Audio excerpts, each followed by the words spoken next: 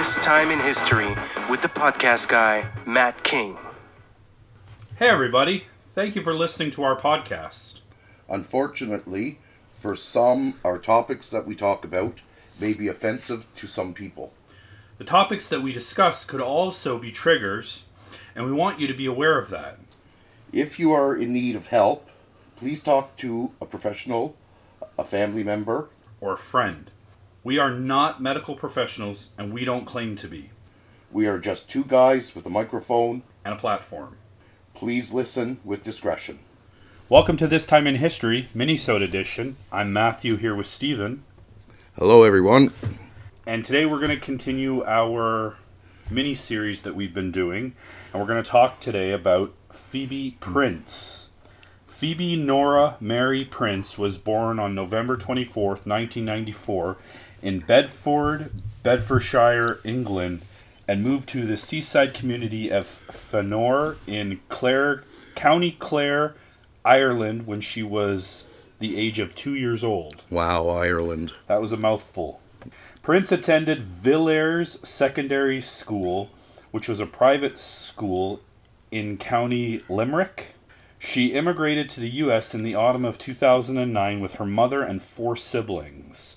Her mother lived in Boston for a few years, and her father, who is a British national, remained in, I'm not even going to try to say that name of that city, but somewhere in Ireland. Having recently moved to the U.S. from Ireland, Prince was taunted and bullied for several weeks by at least 2 groups of students at a school called South Hadley High School, following disputes with 2 girls in late December 2009.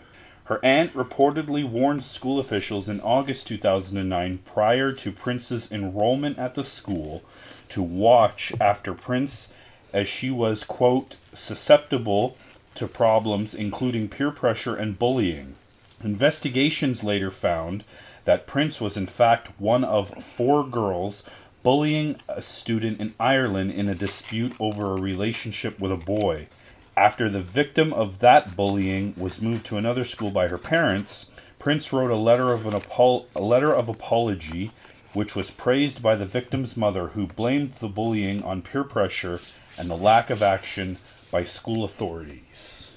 On January 14th, 2010, 3 of the accused allegedly engaged in persistent taunting and harassment of Prince at school, in the library, and also in the school auditorium. One of the accused allegedly followed Prince home from school in a friend's car, threw an empty energy drink can at her, and yelled an insult. It was after this final incident that Prince died by suicide in the stairwell leading to the 2nd floor of the family apartment. Her body was discovered by her 12-year-old sister. Oh, good Lord. After her death, many crude comments about her were posted on her Facebook memorial page, most of which were removed. Her parents chose to have Prince buried in Ireland. Her suicide, after suffering months of bullying from school classmates, brought international attention to the problem of bullying in American schools. In March 2010, a state anti-bullying task force was set up as a result of her death. The Massachusetts legislation was signed into law on May 3, 2010. A meeting held at the school to discuss the problem of bullying within the school brought parents who stated that the bullying of their children had been completely ignored by the school administration. Massachusetts state lawmakers sped up the efforts to pass anti-bullying legislation as a result of this incident, and the measure was signed into law on May 3, 2010. That's terrible. In efforts to promote national anti-bullying legislation, a, quote, Phoebe's Law has been proposed. In July 2010, the South Hadley School Committee adopted a more comprehensive anti-bullying policy. The 6 accused were subjected to bullying and death threats following Prince's death, and her father expressed concern regarding the treatment of the accused, who had yet to face trial. On March 29, 2010, Northwestern District Attorney Elizabeth Scheibel announced at a press conference that 2 males and 4 female teenagers from South Hadley High School were indicted as adults on felony charges by a Hampshire County grand jury. Charges ranged from statutory rape for the 2 male teenagers to violation of civil rights, criminal harassment, disturbance of a school assembly, and stalking. One of the males charged with statutory rape was not involved in the bullying. Additional delinquency complaints were also filed against 3 of the 4 females, as they were minors at the time of the incident. One minor was also charged with assault with a deadly weapon for throwing an empty can at Phoebe Prince.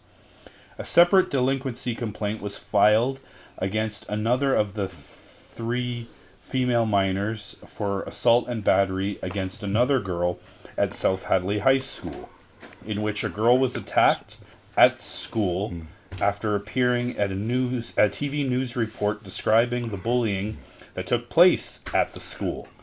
At least 4 of these 6 students reportedly still were attending South Hadley High School when the charges were announced.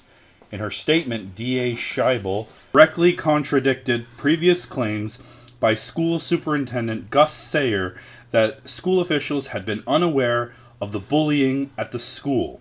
Contrary to previously published reports, Phoebe's harassment was common knowledge to most of the South Hadley School student body.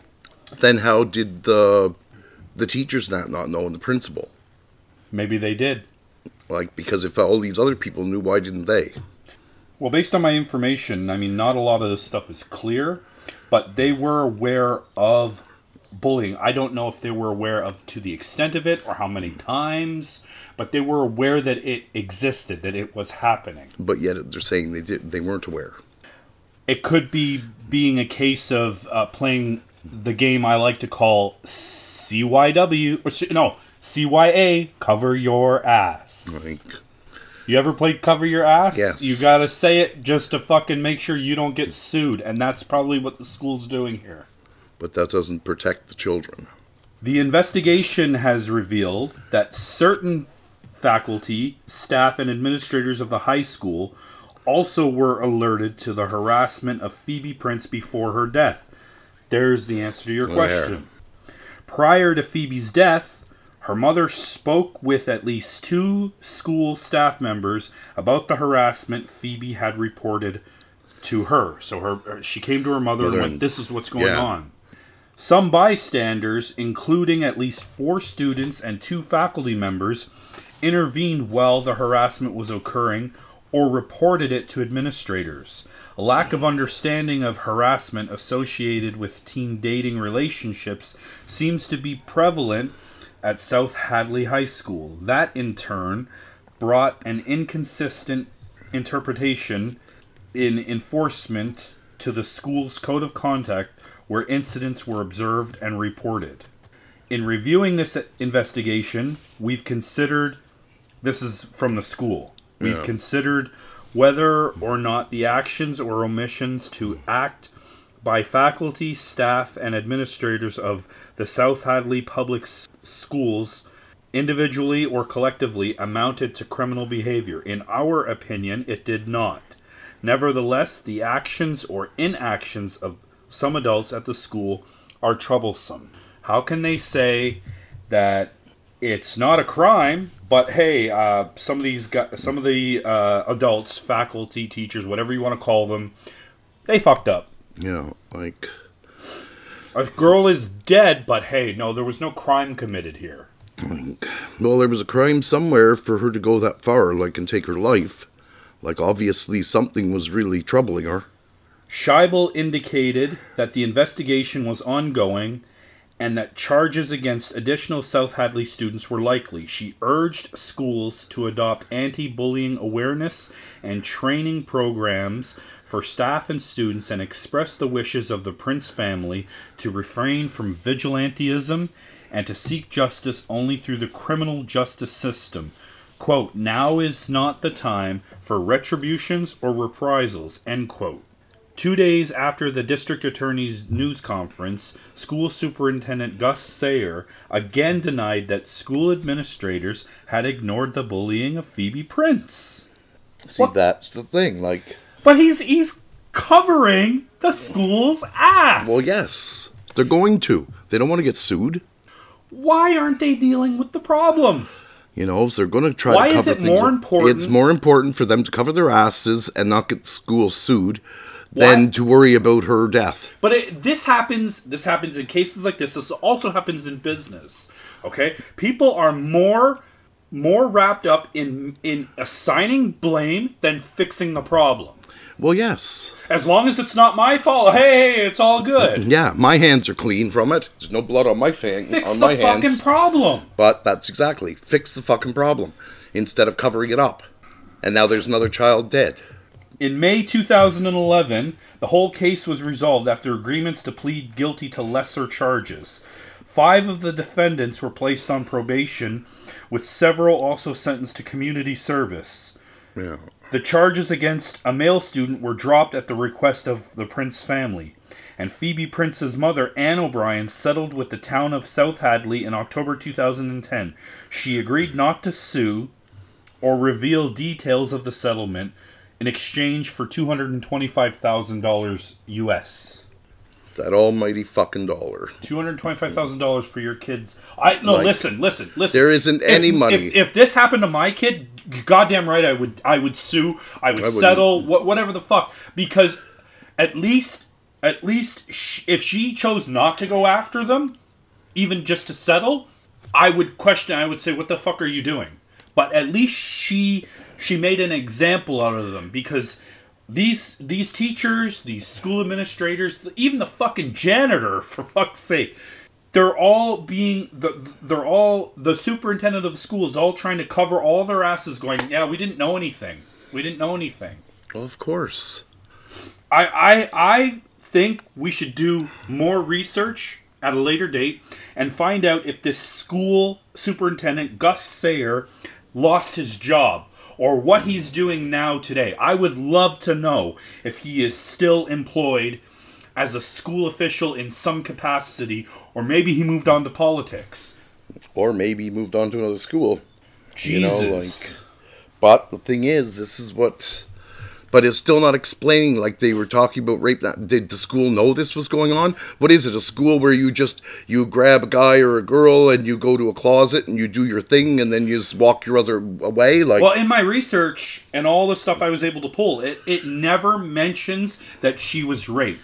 It says bullying. Yes, but didn't it not say something about... The kids were being looked at for statutory rape. Yeah. Like, statutory rape is defined as someone who is over 18 having sex with someone who is under 18. That's statutory rape. So could it be rape. One of the faculty members at the school? Like, with one of the students, it's happened before. It wouldn't be a first. It wouldn't be a last. The one of the kids that was doing the bullying was charged with the statutory rape. And you know what? I'm surprised you didn't bring this up. I'm going to bring this up. A lot of... I was reading a lot about this, as I do about every person that we cover, everything that we cover.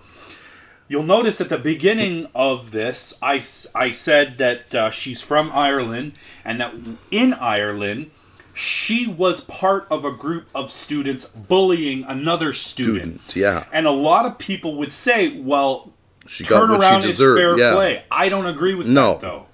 But it wasn't very nice of her to do what she did, neither. But her mother made her write an apology letter. And the victim's mother was very grateful.